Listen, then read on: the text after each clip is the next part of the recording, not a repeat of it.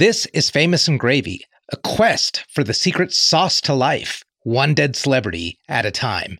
Now for the opening quiz to reveal today's dead celebrity. This person died 2017, age 61. When he was 8, he and his brother Bob were taken by their father to see President John F. Kennedy on the morning of November 22nd, 1963 in Fort Worth, hours before his assassination in Dallas. Gosh, I'm a Fort Worth guy. I should know this. It's going to be a politician. I'm going to say Bob Dole. Not Bob Dole. He was described as good-natured in assessing his status in Hollywood. In a 1998 interview, he said, quote, "I haven't had a role that's propelled me into major stardom. Sure, I've had roles that put me on the playing field, a lot of base hits, no home runs." Ooh, Ray Liotta. Not Ray Liotta. In 2012, he was nominated for an Emmy Award for playing Randolph McCoy in the 3-part miniseries Hatfields and McCoys, which aired on the History Channel. I don't know! No, I've never heard of this. From 2006 to 2011, he played the lead role of Bill Henriksen on the HBO show Big Love, for which he received 3 Golden Globe nominations. Bill Pullman. So close, not Bill Pullman. Early in his career, he had small parts in The Terminator and Aliens, both directed by James Cameron. I got it. Bill Paxton. Oh, Bill Paxton. Bill Paxton. It's Bill Paxton. Today's dead celebrity is Bill Paxton. Good. I'm ready, man. Check it out. I am the ultimate badass. Yeah. State of the badass art. You do not want to fuck with me. Check it out. Ready to get it on. Yo! Hi. We're on express elevator to hell. Going down. 1. Mark.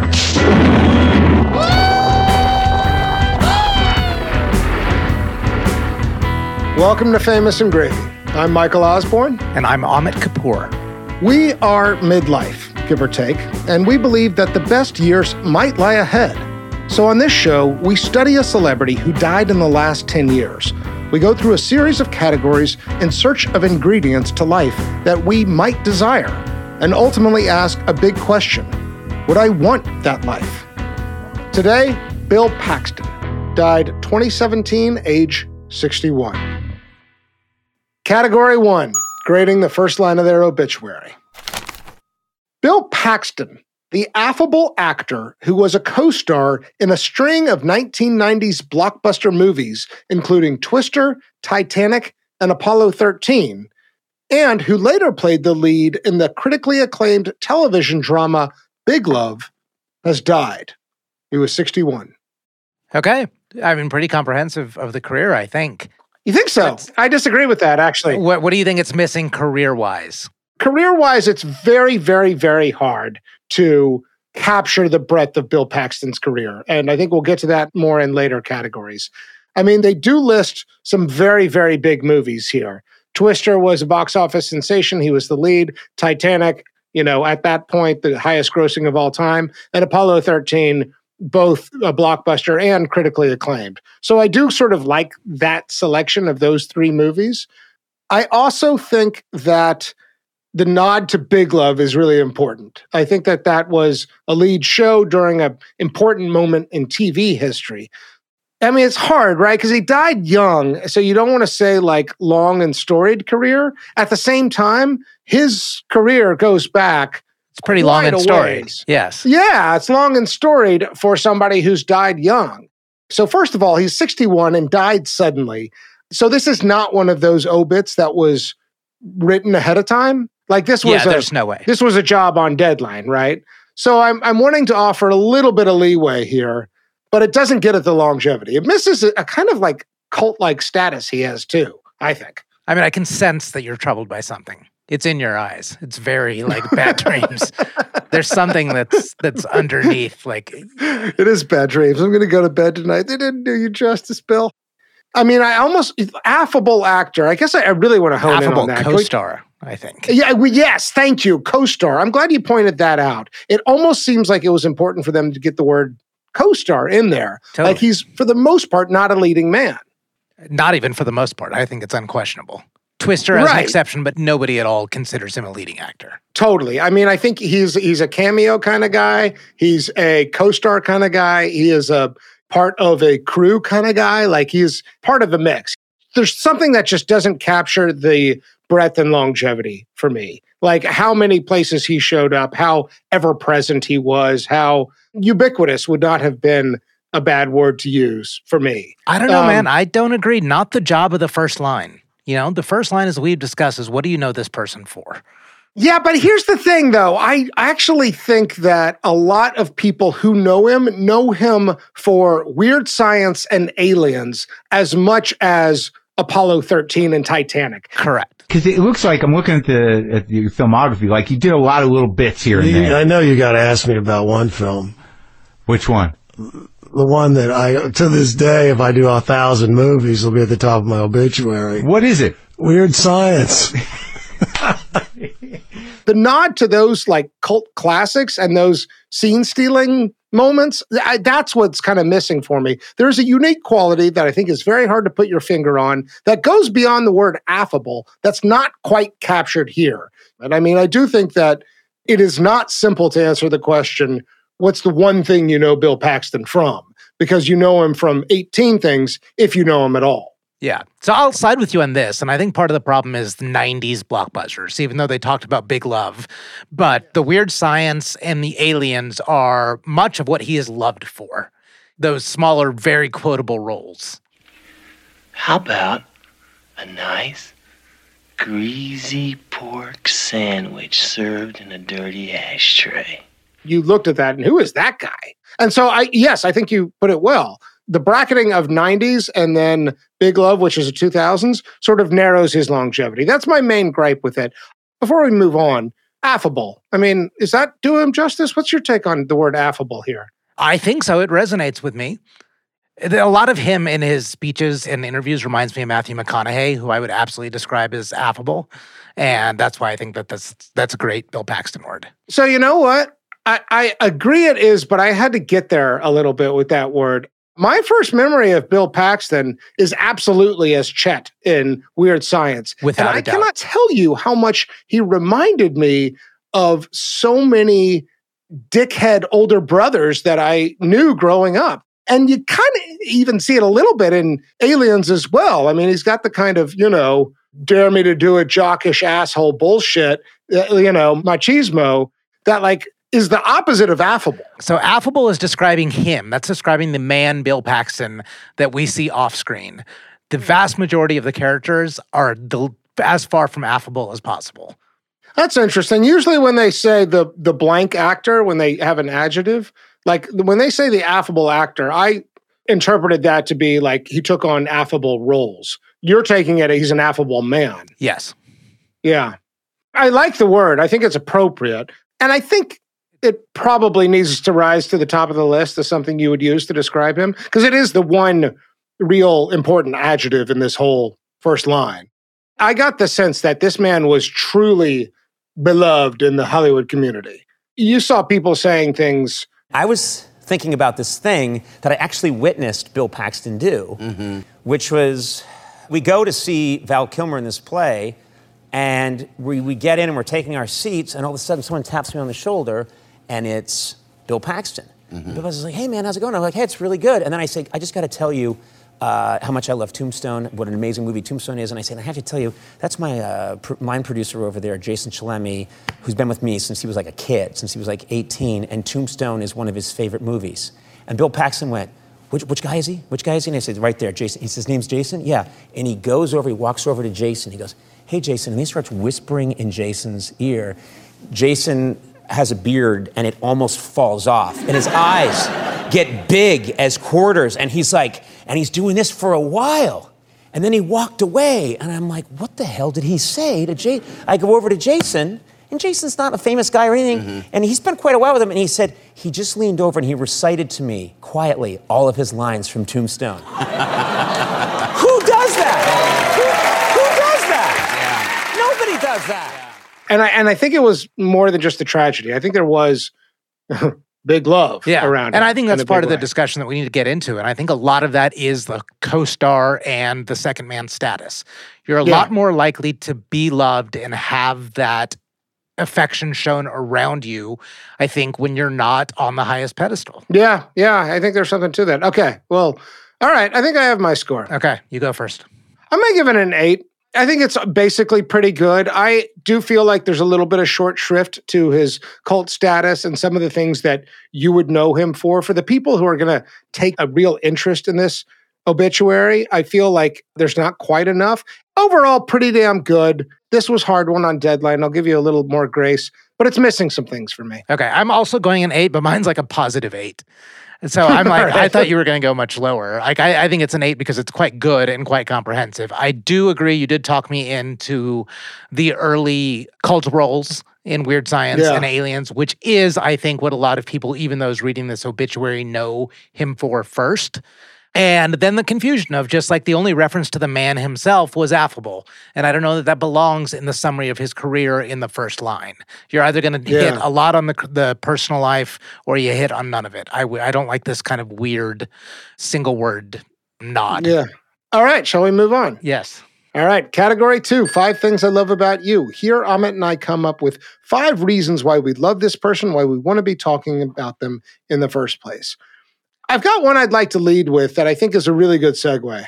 This may even be a possible title. I don't know. I wrote IMDb MVP. Ooh. Here's the thought experiment I want to put to you. So it's a desert island thought experiment. You're about to get banished to a desert island, and you can choose one actor, only one, or actress, where you get access to their entire catalog. And that's all you get. Their whole catalog, everything they've ever done that was on the big or small screen is yours on this desert island. Who do you choose? I don't think you would choose a strong leading man or woman. I don't think you want Jack Nicholson or Meryl Streep or Denzel or Pacino or anything like that, because I think you would, those movies are about those people and you'd kind of sour on them. So you're looking for range. You're probably looking for a character actor, and you're looking for somebody who's prolific. So they've been in a bunch of things, in particular, a bunch of rewatchable things. Now, I'm not going to read the whole IMDb here, but let me just tell you how I tried to categorize this. Okay.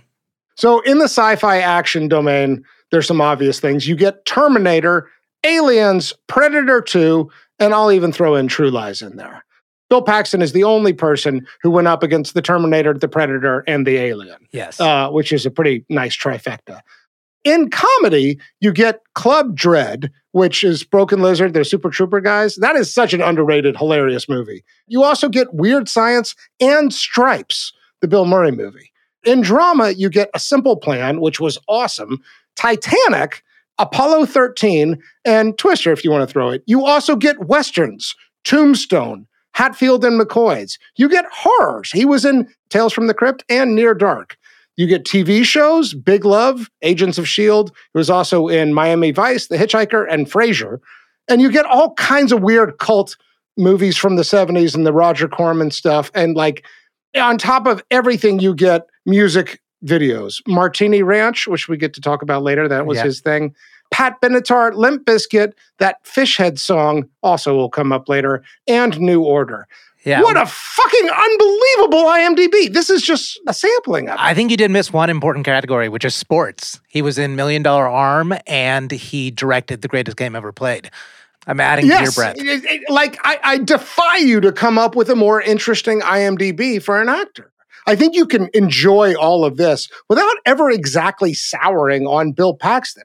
I think he's got arguably the greatest IMDb of all time. Ergo, IMDb MVP. Okay. And the love factor in all of this is just you like the breadth? I guess it's like the willingness, but also the opportunity. I mean, he's just saying yes to so many things, but he's also like, with all of them, I mean, nothing's half-assed with Bill Paxton, right? Like, it's all in on all of these things so much that he becomes, very much in demand for a wide range of projects.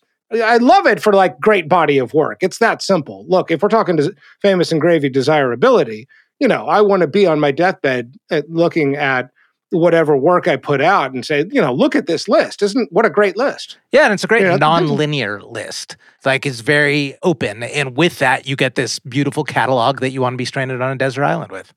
I mean, wouldn't you also want to just have that conversation with somebody with this breadth of work at a cocktail party where, you don't have to talk about everything you've ever done, but it gives you a menu of things to talk about. And that's the kind of person I want to be. I want to be wide-ranging in my interests and in my activities. Which is why we have a category for that, Michael. Yeah, indeed. Indeed. Okay, I like it. I saw the passion in you as you said that. I couldn't wait to give you that one. All right, what do you got for number 2? Number 2, Not Jaded. And so that goes, I think a lot of that is afforded because he was this co-star who was everywhere, but giving interviews throughout, he's every guy, and he always was. There's no mask to him. Yeah, and he was described as somebody that every time he was on a roll, it's like his first role ever. He just loves it. He just cannot believe that he's an actor, a professional actor with Tom Hanks and James Cameron. It's all always new to him. And I don't think we've come across anybody here now in 51 episodes that didn't experience some degree of jadedness or some fall from the high. You look fantastic. How do you do it? I need your Smoke and secrets. Smoke and mirrors. It's all smoke and mirrors. That's what's wonderful about our business, isn't it? Really? It's a grand illusion. You look fantastic. Every time you're in a film, you look different. I got into this business because I love the idea of putting a pirate's patch on or playing different roles, and for me, they're just kind of a lot of alter egos. These different characters that I've been able to play. I love to change how I look. So I'm getting ready to do another picture if I'm playing an astronaut. I don't work for another 2 months in this movie, but I wanted to cut my hair and I wanted to get myself kind of looking like I think one of these astronauts would have looked. I think there was also this, which is very interesting that I noticed about him that was very different from other people, actors and musicians especially, is he was not afraid to go back and quote the earlier works.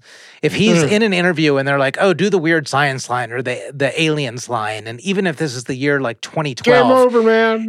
He's still willing to do that. That is not common. And Will Smith is not going around re-singing Parents Just Don't Understand.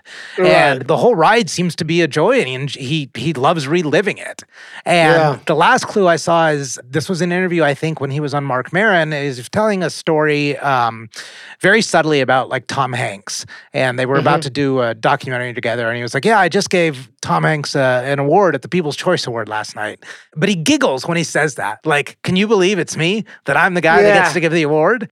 There was no jade evident in him, which I think is extremely hard to achieve in a level of success in show business at that degree of wealth and visibility. I couldn't agree more. He is so happy to be there, and it is decidedly desirable. Yeah, and I like your wording of happy to be there, because when I say not jaded, it's a little bit of just undoing a negative.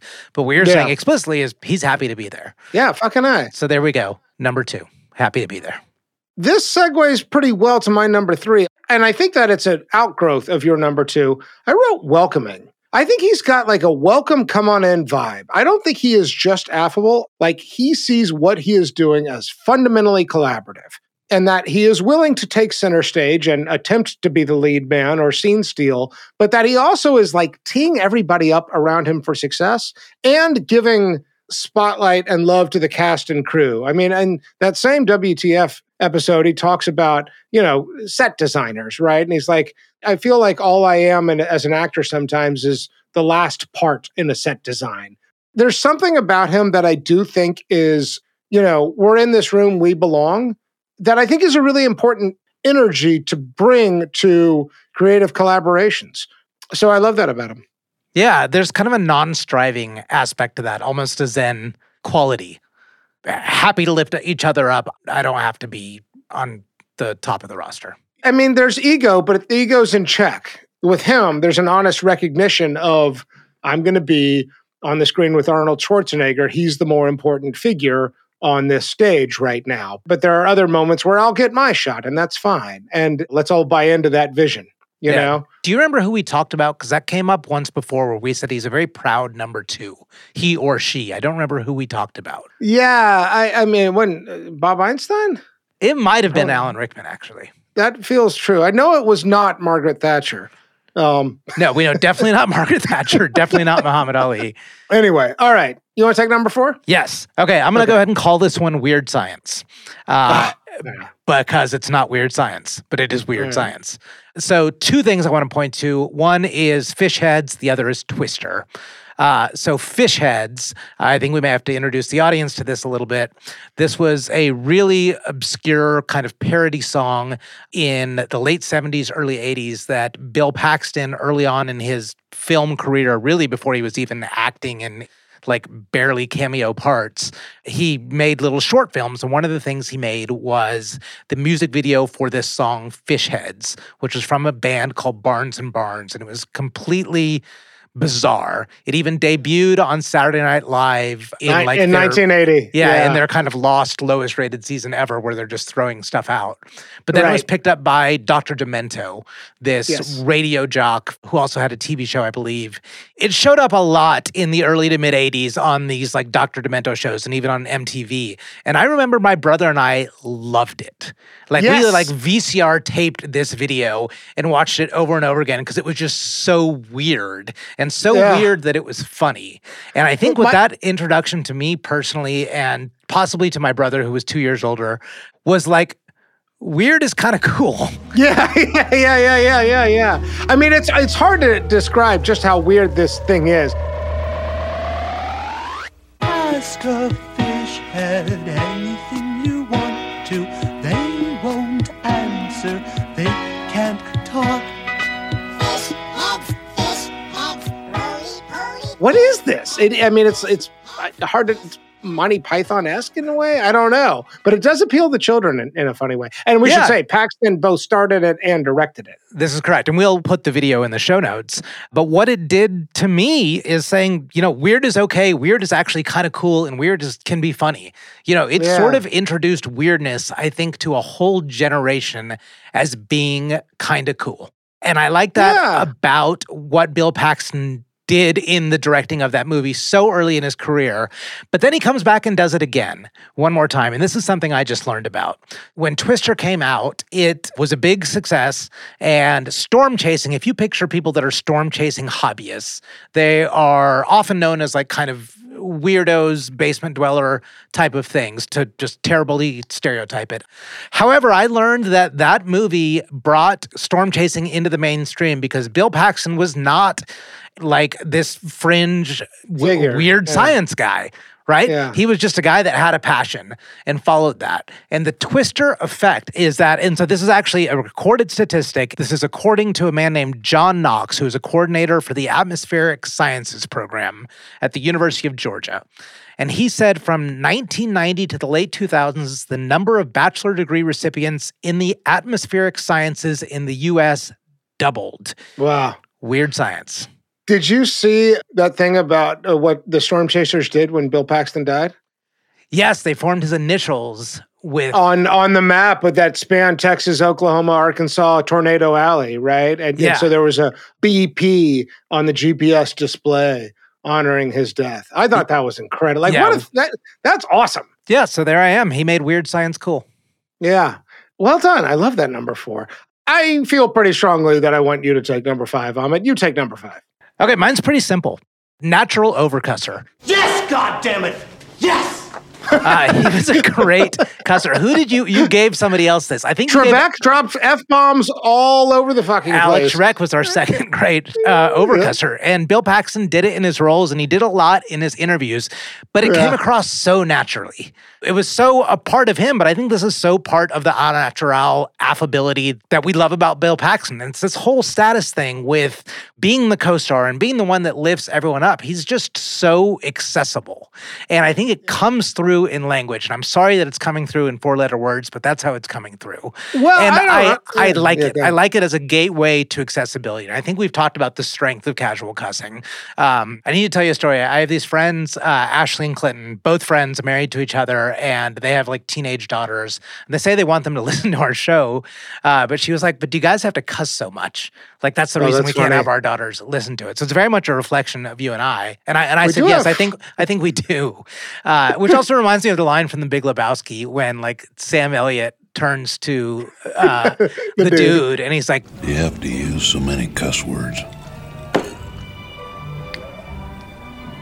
The fuck you talking about? It all reminds me of that. But yes, natural overcusser. Fucking A. That's just fucking great, man. Now what the fuck are we supposed to do? We're some real pretty shit now, man. You finished? All right, so let's recap. Number 1, I had IMDb MVP. Number 2, I said not jaded. You gave it a better phrase, which was happy to be here.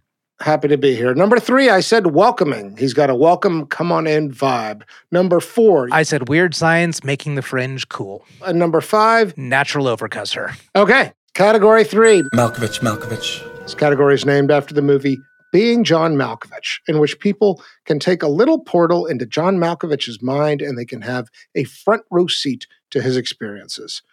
Okay, this is in 2003. He appears in a Limp Bizkit video. The song is called Eat You Alive. You're gonna love this. Hey, you! Mrs. Doing good to look my way, and that's cool. You want nothing at all to do with me. It is not a good song. It is not a good video, I think, by any standards. I think this is a real low point in his career. Twister was a box office success, but it did not solidify him as a leading man. Far from it. The next movie he did after that was Evening Star, which is a sequel to Terms of Endearment. Shout out to Larry McMurtry. Then he did a movie with Mark Wahlberg called The Traveler that I never even heard of. The Limp Bizkit song flopped, the video flopped, and then the next thing he does after that is Club Dread, where he plays Coconut Pete. Have you seen Club Dread, Amit? No, but I'm inspired to watch it after listening to all these interviews. Coconut Pete has a song called Pina Colada Berg. Oh, God, it's so good. Ponytail will get you tail. Just keep it out of my Mai Tai. A few cocktails will never fail to take you and your Chiquita sky high. Play Margaritaville. I love that song. Darling, I think you're referring to my song Pina Colada Berg. This song I wrote 7.5 fucking years before Margaritaville was even on the map. I don't need this shit. Come on, man. Fuck that guy. The reason I hone in on it is not any comment on Limp Bizkit or being in music videos. I think that there's a sort of like, it's never clear, did I make it and have I made it? Is it done? Am I going to be secure as an actor for the rest of my life? I think every actor has this like fear that one day it's all just going to go away.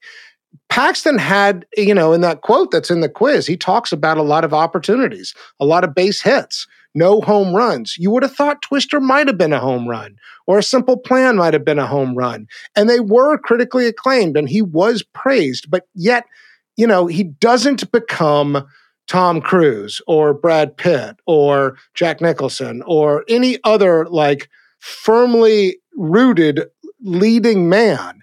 And so when he's doing this video in 2003, I'm wondering about the insecurity. I'm wondering about the self-doubt. I'm wondering like, what the fuck am I doing in this video? I'm not even sure I like this song. And am I going to be able to continue to find work or not?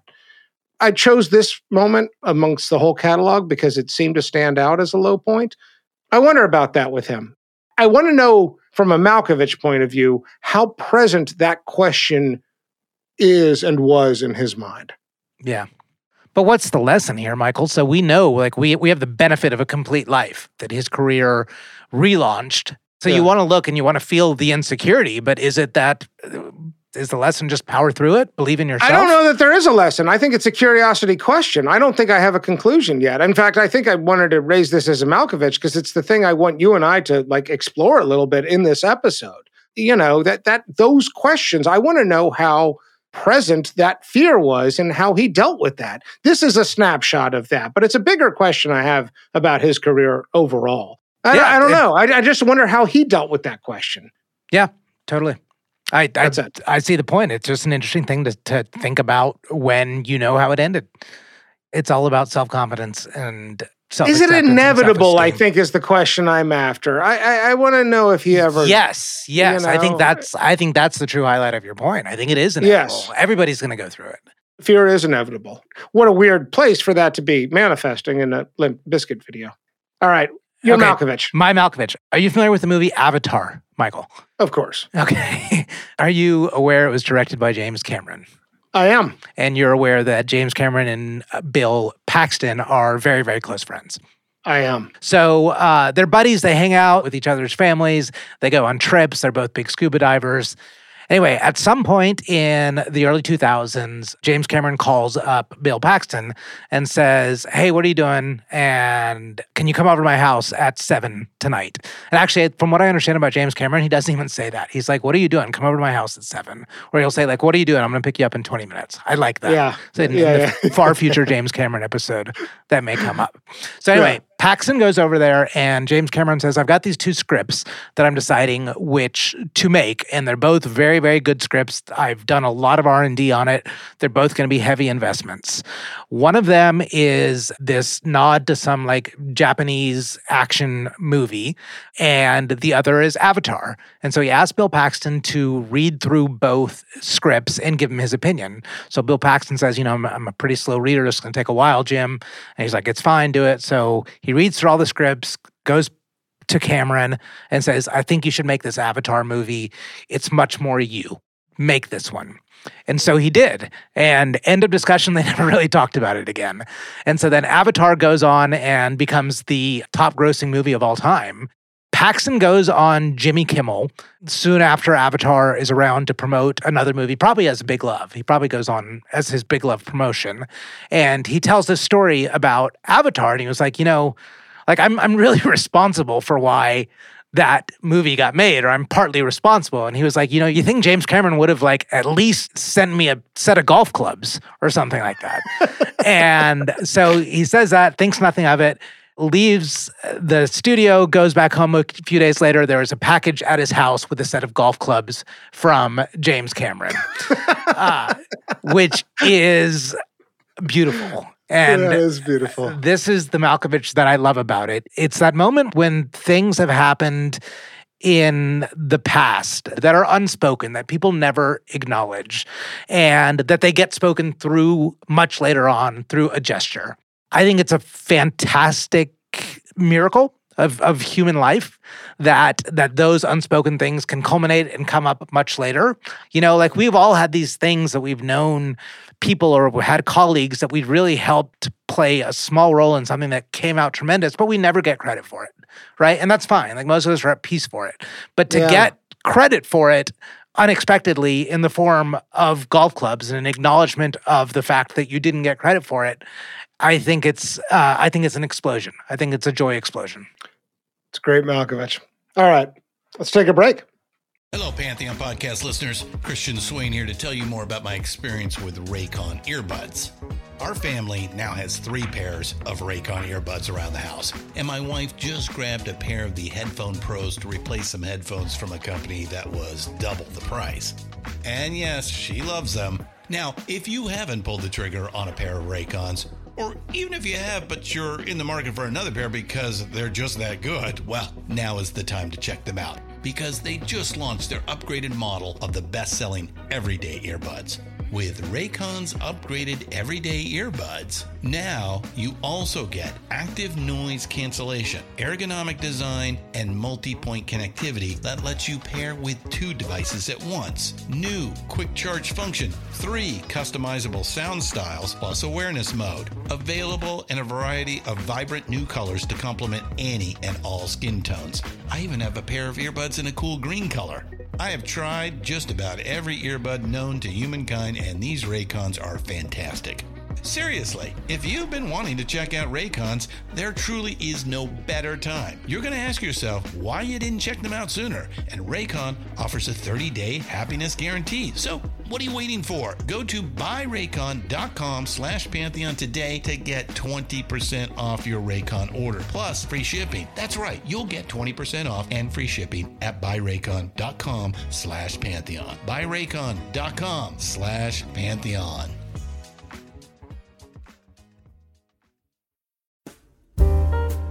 Michael, when we go to restaurants and I don't know what to order, then ultimately I'll just ask the server, well, what should I order next? Yeah. And I wish a similar thing existed for other things I consume, like books. Did you say for books? For books. Oh, well, that's easy. If you go to Half Price Books, there are all kinds of people who work in the store who are excellent at recommending books. Have you ever done this? No, I've never known to ask them. I thought they were just... They are knowledge keepers. They are readers, and they are there to say, hey, how can I help you? What are you reading these days? What are you into? What are you looking for? I mean, every time I've gotten into a conversation with one of the Half Price Books employees, I've always walked out of there with something new that was excellent. So you're saying I can go ask a Half Price Books bookseller if I don't know what to read next or I'm looking for a gift idea? I think that's exactly right. You don't need to know what you're going to buy when you walk into Half Price Books. And if you just need a book, these people are there to help. And you know what? Half Price Books is the nation's largest new and used bookseller with 120 stores in 19 states. And Half Price Books is also online at hpb.com.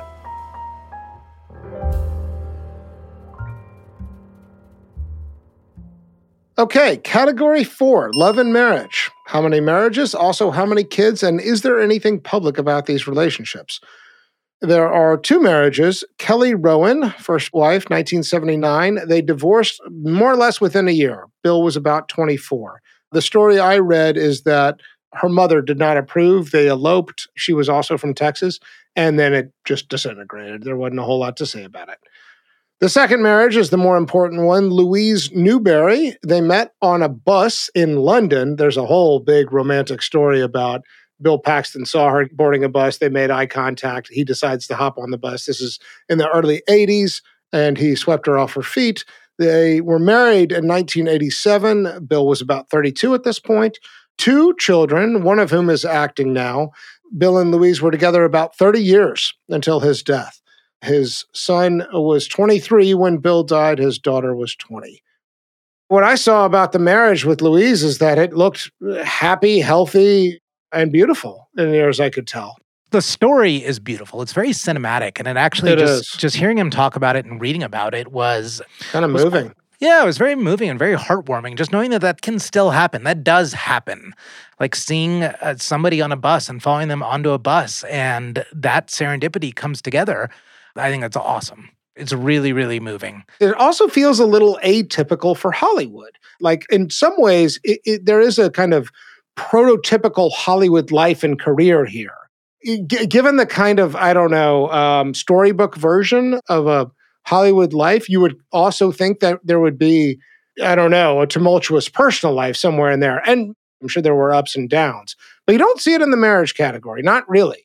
It looks like stability and, as you said, like romance. Yeah, well, you do see it in that there was one failed marriage. What I see in there is just fallibility. It's okay. Yeah. Like there is fallibility. And I think one thing we've talked about that I've come through a lot in 51 episodes of this show is that, people are fallible. You don't have to get it right the first time. It's nice to see somebody that's so beloved does have fallibility. I think that's very well said, actually. Yeah. I think that's very well said. So do you want to say anything more? Yeah, you have one more thing on love and marriage. Yeah, so we call it love and marriage, but it's also family, right? Yes. And we know we talk about kids a lot. What we don't often go into enough is parents. And there's a great Bill Paxton. Hey, yeah. So I'm so glad you brought this up. I love the dad stuff. For one, his dad was a very instrumental part in encouraging him to go into acting and follow his career. But the better part of this story is his dad was in the lumber business. They had this old family business in hardwoods. And at the age of 70, his dad... and at the age of 70, his dad retired from that. And he tells Bill Paxton, he says, Bill, I think I'm just going to get into your game.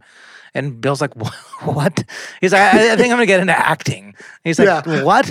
Getting into my game? What the hell are you talking about? He goes, I think about doing that acting thing.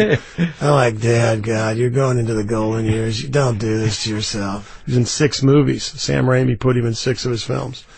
Actually, more than that. Walter Hill put him in Last Man Standing. He's the old Undertaker in that. And Bruce Willis keeps giving him business because he keeps killing people.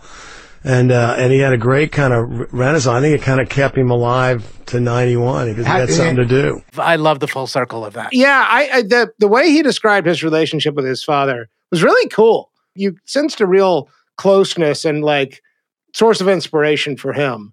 I think there's a lot here. We see a successful long marriage, which seems to be loving. There was a first marriage. It just shows we are all fallible. Great family life. The intergenerational love of that family is really apparent. Overall, high marks for family. No question. I think so. Okay. Category 5, net worth. I saw $25 million. $25 million. Higher than I thought. Lower than I thought. Really? For a co-star? Yeah, but of his Big stature. love, big money? Is that what you're thinking? I just think like how prolific in some of these movies. I mean, Titanic and Avatar alone are on the short list of biggest box office of all time. I also think my perspective on this has gotten a little screwy, that I was expecting north of 50 because, despite the Limp Bizkit notwithstanding, there's not a lot of gaps in his IMDb. Like, he is always doing something. I think he's incredibly prolific. And I think each of these jobs comes with a pretty damn good paycheck.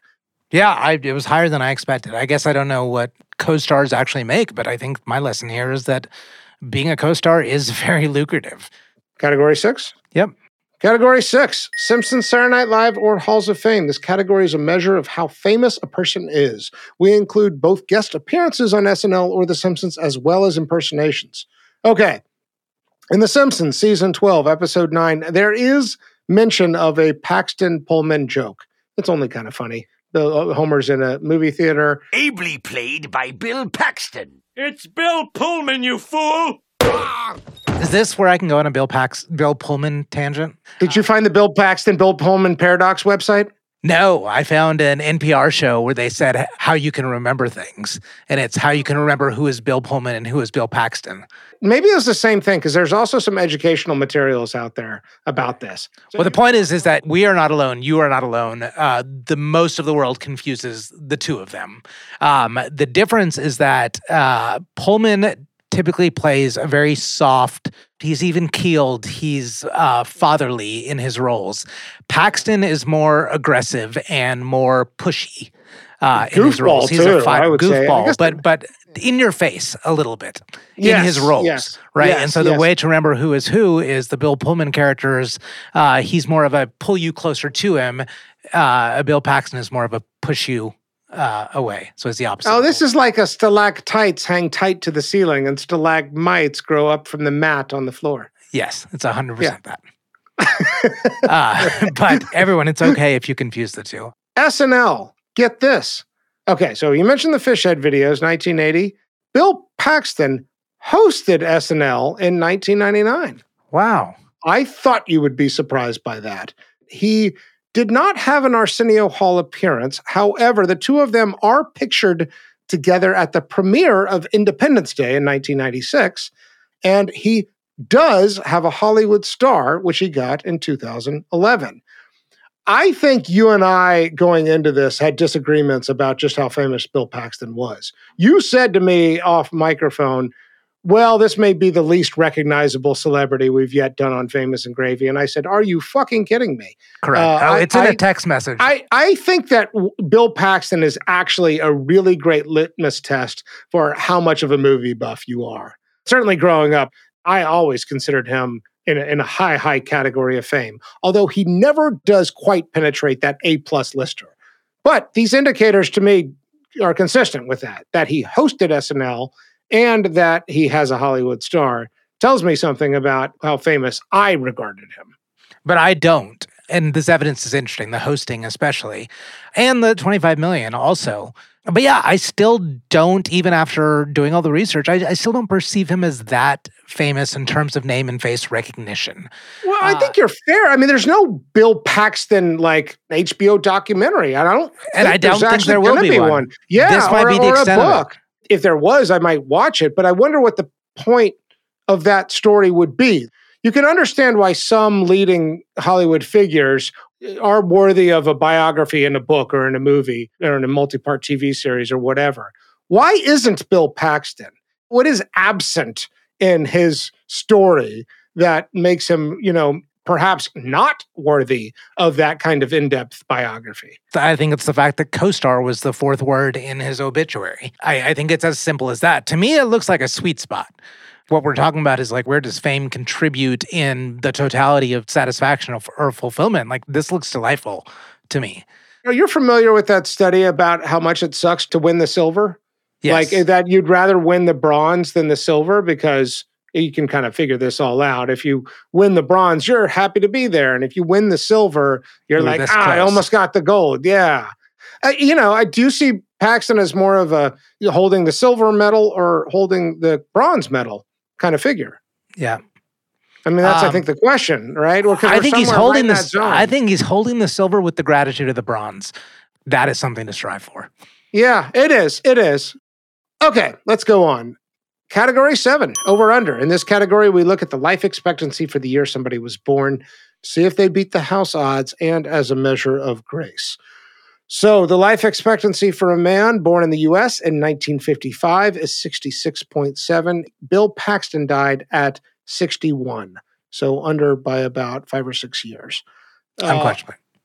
Unquestionably tragic. Yes.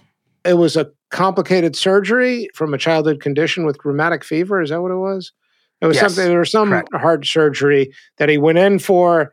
Then they performed emergency surgery the second day. Things got complicated. 10 days later, he has a stroke and dies the day before the Oscars. So I don't know if you saw this, and in memorandum in the Oscars that year, like he was a late addition, and Jennifer Aniston mentions him by name before the actual film role, and because everybody's still so shocked by the event. She wells up too. Yeah, she wells up.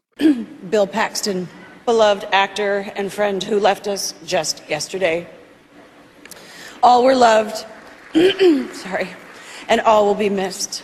So yeah, unquestionably sad. It was a tragic death. I don't think there's a ton to say about that, because we also had a man that didn't know he was dying. Like, it was a somewhat botched procedure. Yeah, routine or at least not high-risk surgery. And there was, I guess we should say, a malpractice suit that was settled out of court about this for Bill Paxton. Anyway. So what I'm curious about is we've got a guy that doesn't know he's dying. He doesn't think he's going to live to 66 and a half. Most likely he's going to live until probably his 80s or 90s in his mind, most likely. His dad made it to his 90s. It sounded like his mom made it to an old age. So he would have which thought, is, we use the life expectancy as a proxy, but we know what we're talking about. So the grace we have to look at in a kind of different way, in that how was he aging before that? And I kind of got mixed signals, because I saw these interviews where he was like, I'm just kind of in this stage that I'm like, I don't know who wants me. It's like, I can't play these like kind of badass character actors that are in these action adventures. I'm playing the dad or the grandpa. And I don't know, it seems like he was kind of going through this miniature crisis of aging and who he was as an actor. I mean, my mind went to a different place, Ahmed. You and I have tried to talk on our show about how we deal with deaths that skew young. One question that comes up with me in a young death like this is, okay, tragic, but is it like, I was going to say incomplete.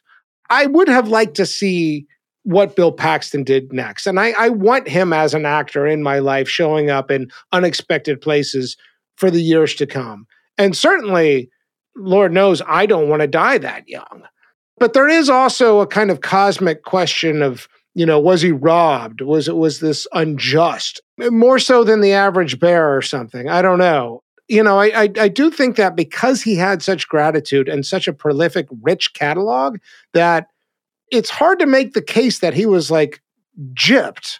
I'm not trying to speak to tragedy so much as like incompleteness, given all other things. So I don't know. Do you have a reaction to that? Yeah, I agree. I mean, I would have loved to have seen the third or fourth quarter, because I think there could have been a big turn. There could have been a move away from this co-star. I think he was robbed. Incomplete in the sense of, did he do everything that he could have? I have problems with the phrase of live every day as if it's your last. I don't think that quite works as practically. I mean, I think the better advice is just say yes.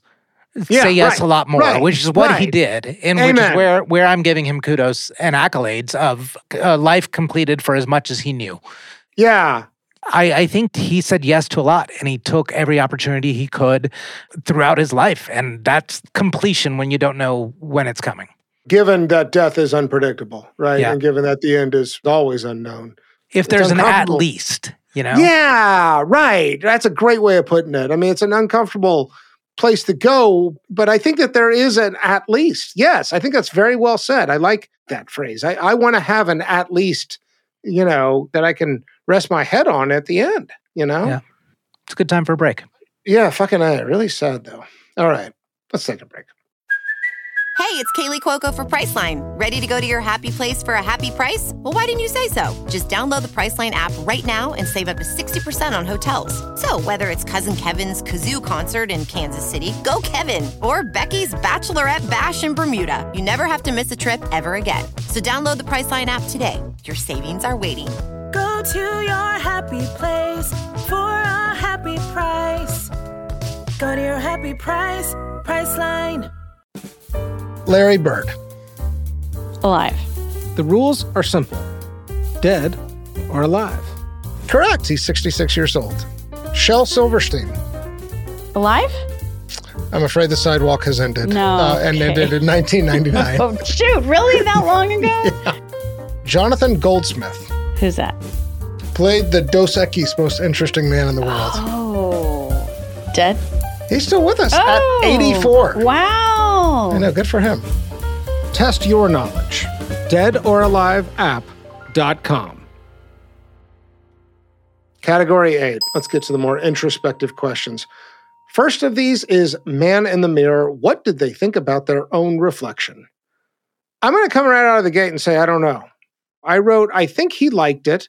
He's very handsome, but he also kind of alternates between stud and goofball. And there's certainly an over-the-top, exaggerated quality that does seem like it's part of the, insecurity that comes with being an actor that I keep speaking to. Yeah. So I don't know. Where are you? What did you write? What did you come to? I came to a yes. I agree with you. It's not a slam dunk. Yeah, he's handsome, but he's also, like, to use your exact words, he's a goofball on screen a lot of the times. He's not a sex symbol. He's got this gap in his teeth, which is very uncommon for, like, a man of his stature in Hollywood. Well, he's got a bit of a guffaw laugh too. I mean, there's a lot about him that's sort of goofy. He really does seem, he was in the movie Navy SEALs. He seems like a Navy SEAL in a way. Not because he's like uber capable, but he seems like he's in a pack of dudes. He's definitely like a dude. He's also fit, but like subtly so.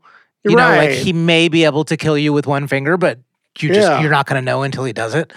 But to come back to the question of man in the mirror on self-esteem, self-acceptance, all of those things point to, yes, I think he liked it. I think it is his face, it's his whole body, it's his demeanor, it is everything that allowed him to be your IMDb MVP. I think he's thankful for that. He still talked about how beautiful his wife is, and he can't believe that he has this. I think there is so much gratitude built into him that he sees in the mirror the body and soul for which he is grateful. And this is a man that's not jaded, that was happy to be there. And that's my evidence for. You know what? I agree with all of that, and I'm just gonna say yes to. I think yes to man in the mirror. Okay, category 9, outgoing message. Like Man in the Mirror, how do we think they felt about the sound of their own voice when they heard it on an answering machine? Also, would they have left it on an outgoing voicemail, or would they use the default setting? I think he loved his voice. I also think, and we haven't really talked about this much, like the Texan-ness of him. There's something very perfect about him being a Fort Worth guy to me. And I think he's got like a great drawl. And I think he enjoys talking. So overall, I think he's into his voice. I think he likes it. Yeah, I love his voice too. And you and I are surrounded by Texan voices very frequently. But there's something about his that is particularly charming and soothing. I've always been pretty frugal out here, But all of a sudden, one day going from there to living at the top of the hill, that'll mess your head up. I guess it will. Again, I've just never had that. He's so normal, it stinks. No, I'm not normal. I'm obviously weird. Yes, you are. You're weird. pretty normal, comparatively speaking. You're a nice guy. Look at this. His shoes are not even shine. Oh my God! Don't look at those. The natural voice is likable. It's just very likable. You want to be his friend. So I think for that reason, that's a yes. Like the sound of his own voice. 100%. All right, category 10, regrets, public or private. What we really want to know is what, if anything, kept this person awake at night. I couldn't find anything on the public regrets. I have 2 in private.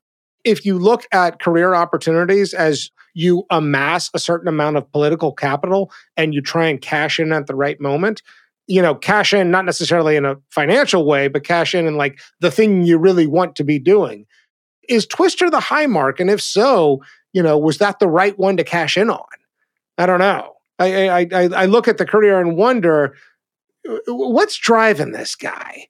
Does he really want to win an Oscar? Does he really want to be the most financially successful? Does he want to be, and maybe it doesn't matter. Maybe he just wants a career, but I'm not sure it's like that directed. And I wonder a little bit. So that's my speculative regret. Yeah, it's funny because it's one of the things that we talk about that we like about him is the apparent non-striving. You have to also question was what was suppressed there. The seeming ease, it looks appealing, but I wonder how real that is. I just don't believe. I think it's all an illusion. Yep.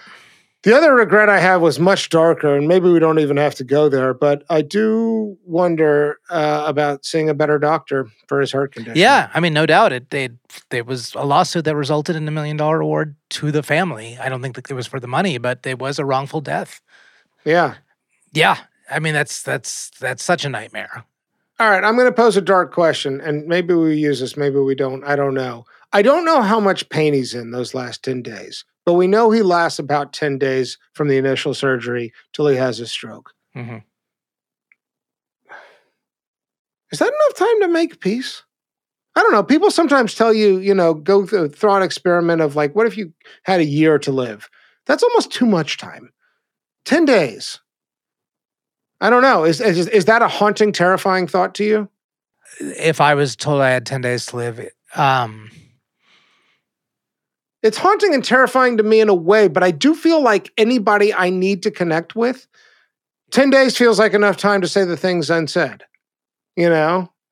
I don't know. I don't know if we have to. But I don't know if you can come this, to peace with the missed opportunity and the things that, you can come to that inner peace to say the things unsaid and say the things to the people that are meaningful or the people that you need to make peace with.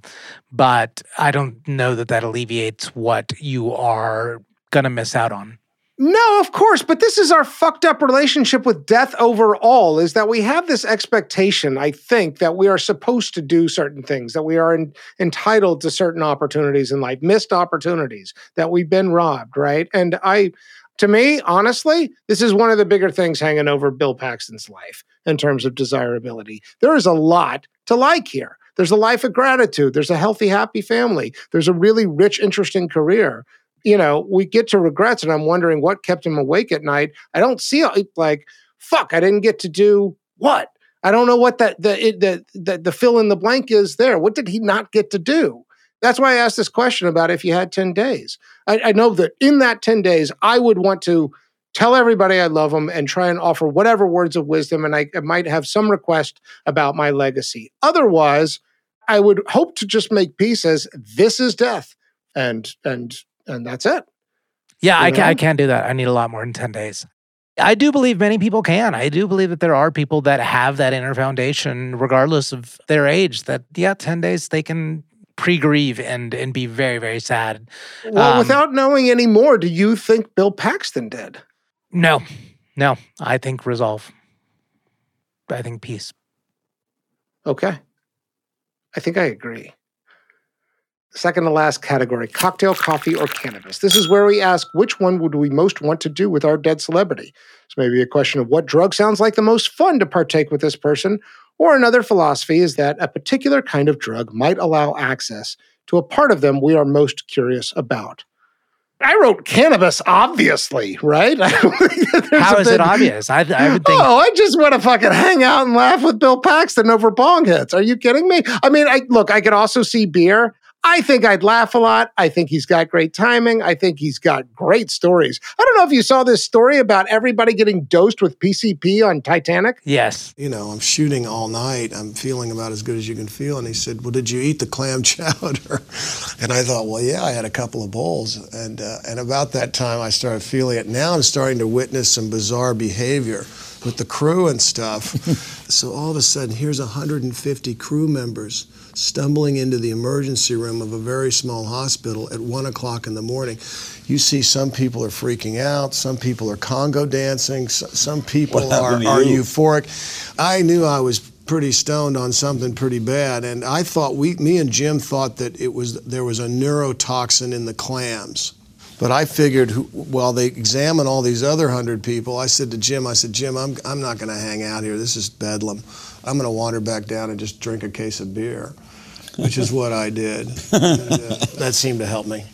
I want to party with him. And I think like a few bong rips and some cheap beer and, we're hanging out. So yeah, I wrote cannabis, obviously. That's my answer. I just want to hang. I don't have curiosity here. I just want to hang. What do you got? I've got the curiosity. It's also through cannabis. I'm being a little sneakier with it, though, because I'm doing the hanging, but I'm also trying to understand how this guy just seems to be in such good flow. It seems like the past is integrated. The future isn't a tremendous worry. He seems to be very happy being this mix of a silver and bronze medal. And I don't know. I just see a lot of acceptance in this guy. And I want to pick up the cues for it. I don't know that I necessarily need to ask him about it. I might. It depends on the strain.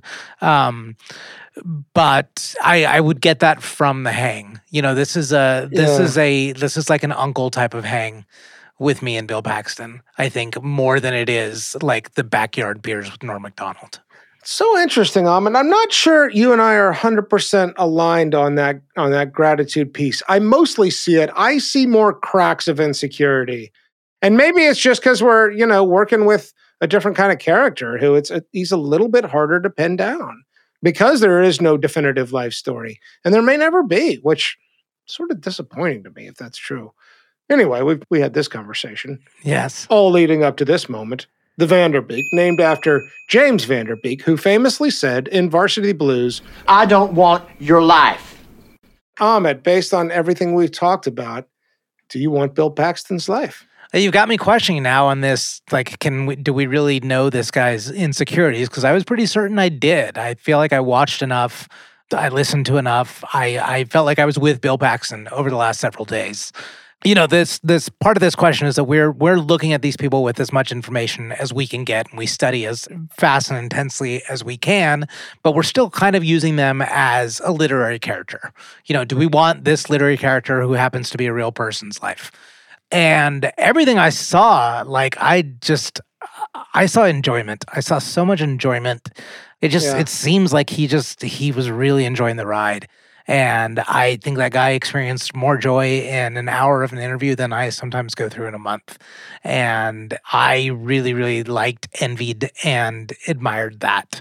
The things he did and saw his contributions as subtle as they were. Like, this is a guy that, because he appeared in such a wide breadth of things, had friendships with so many people for that very reason, touched all these little things, from me watching fish heads at 6 years old to people wanting to be storm chasers to the Avatar story.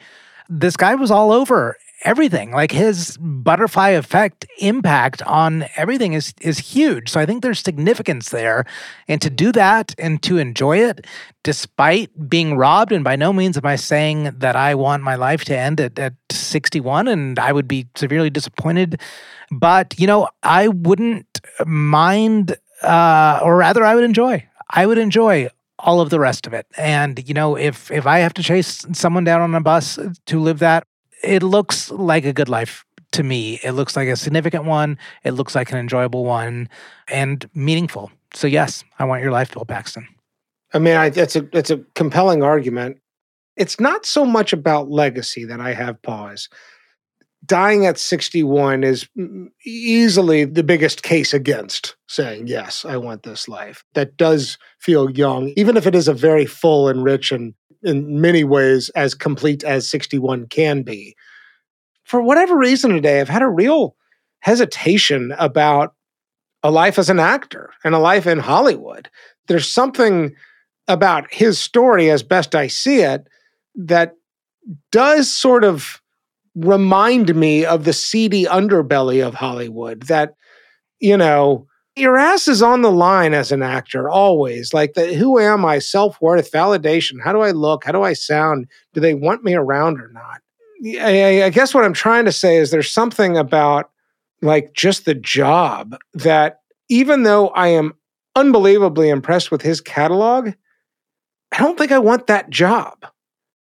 I think what I can't tell with Bill Paxton in a funny way is if he enjoys getting the part or if he enjoys acting more.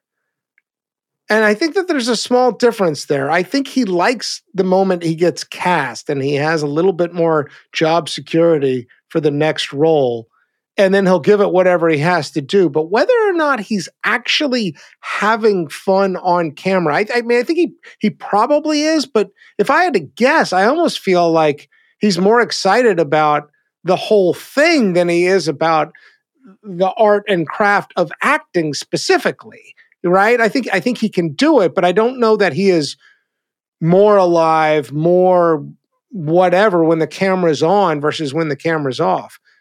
I would prefer that the praise comes for having done the job and having, like, accomplished something unique and creative.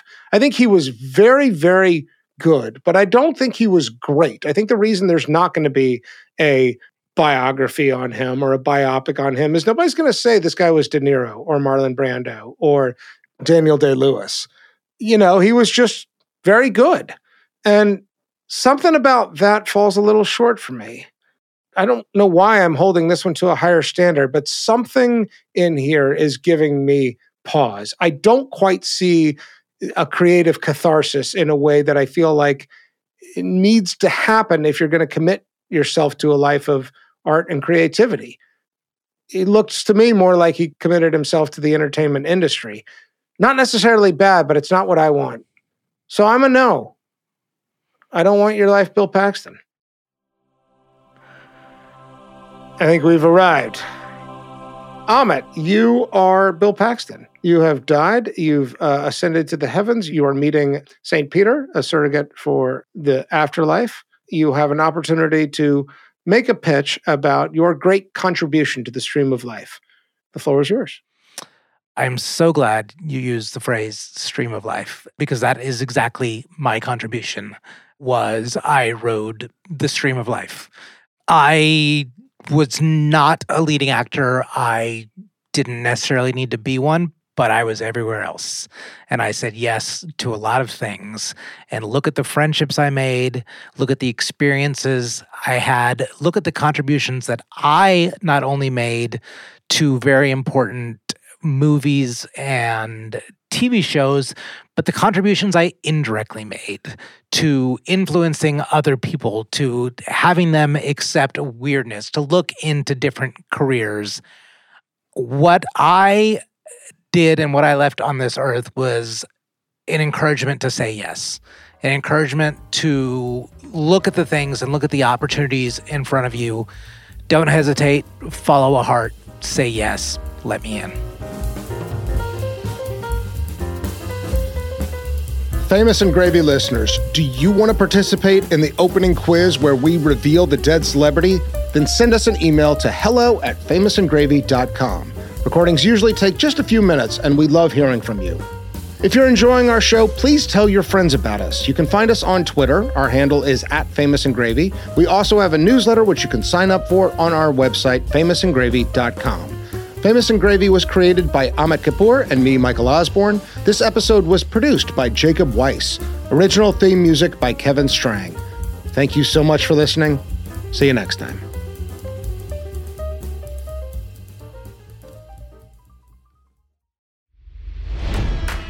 It's NFL draft season, and that means it's time to start thinking about fantasy football. FantasyPoints.com features industry-leading experts and prognosticators using proprietary hand-charted data to help you score more fantasy points. FantasyPoints.com is the place to go for whatever kind of fantasy football you play. Whether you play fantasy football, daily fantasy sports, or do a little bit of everything, Fantasy Points has the meticulously researched content to guide you to victory. And why wait for the fall? Fantasy Points also covers the new spring football league, the UFL.